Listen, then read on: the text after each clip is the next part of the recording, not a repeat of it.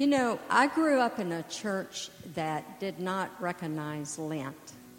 Maybe some of you were the same. I'll see a yes. And it wasn't until probably 10 or 12 years ago that I figured out what Lent was, and I figured out what I had been missing.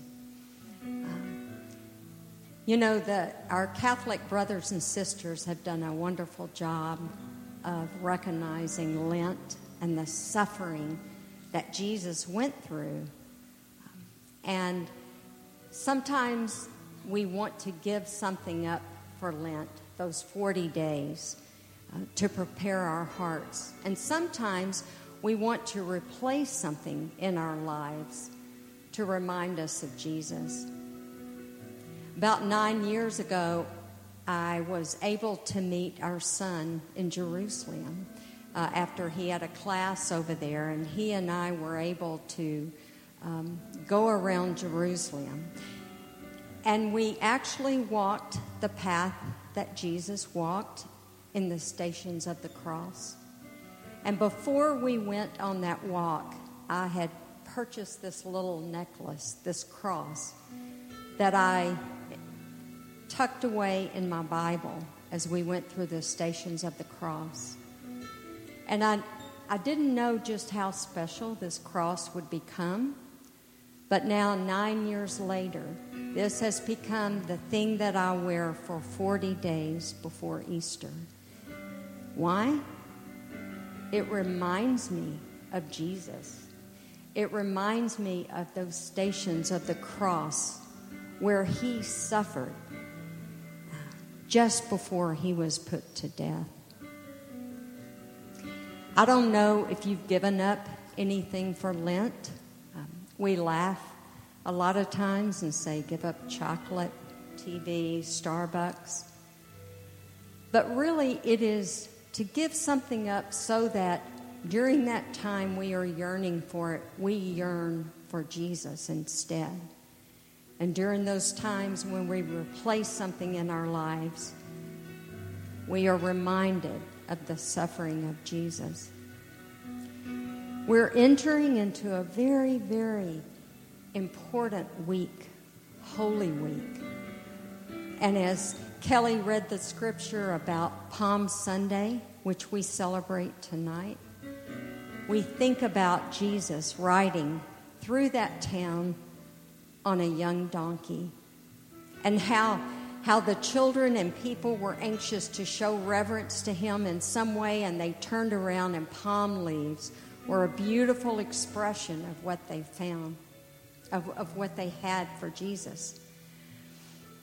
And I'm just thinking, as we kind of relive Palm Sunday,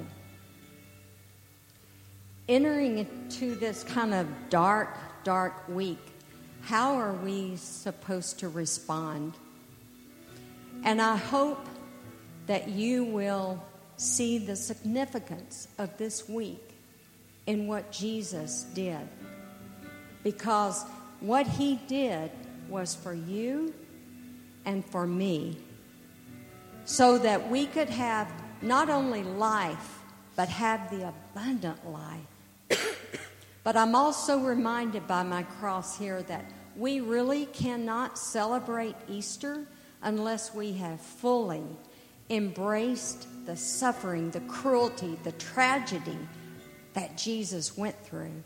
And yeah, I'll be the first to say I don't understand it all, but I want to.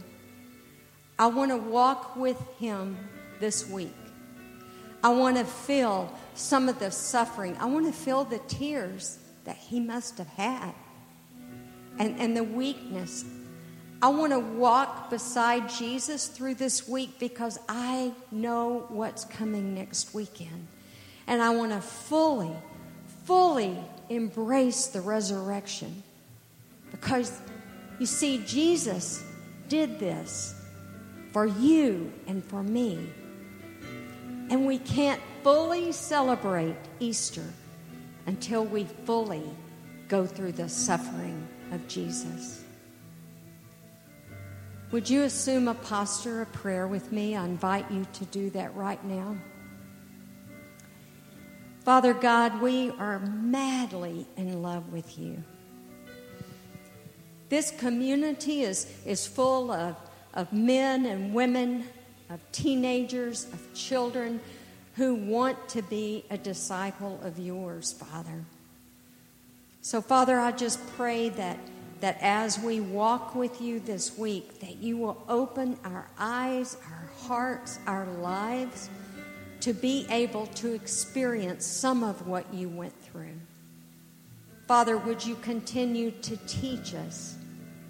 Would you continue to tell us the parables and let us read your words in Scripture?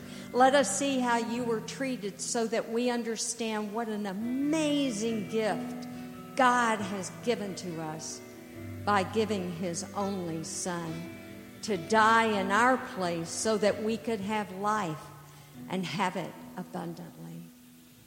Father, I just pray for this service to be a blessing to you. I pray for Pastor Adam as he comes up here and shares what you have put on his heart. Father, I pray that we will not just be people in the pews, but that we will open our ears and our hearts to not only just hear your word, but to absorb your word, to consume your word, so that we will become more like Jesus. Father, we thank you for who you are and for who you are making of us. And we ask these things in the name of the Father, the Son, and the Holy Spirit. Amen and amen.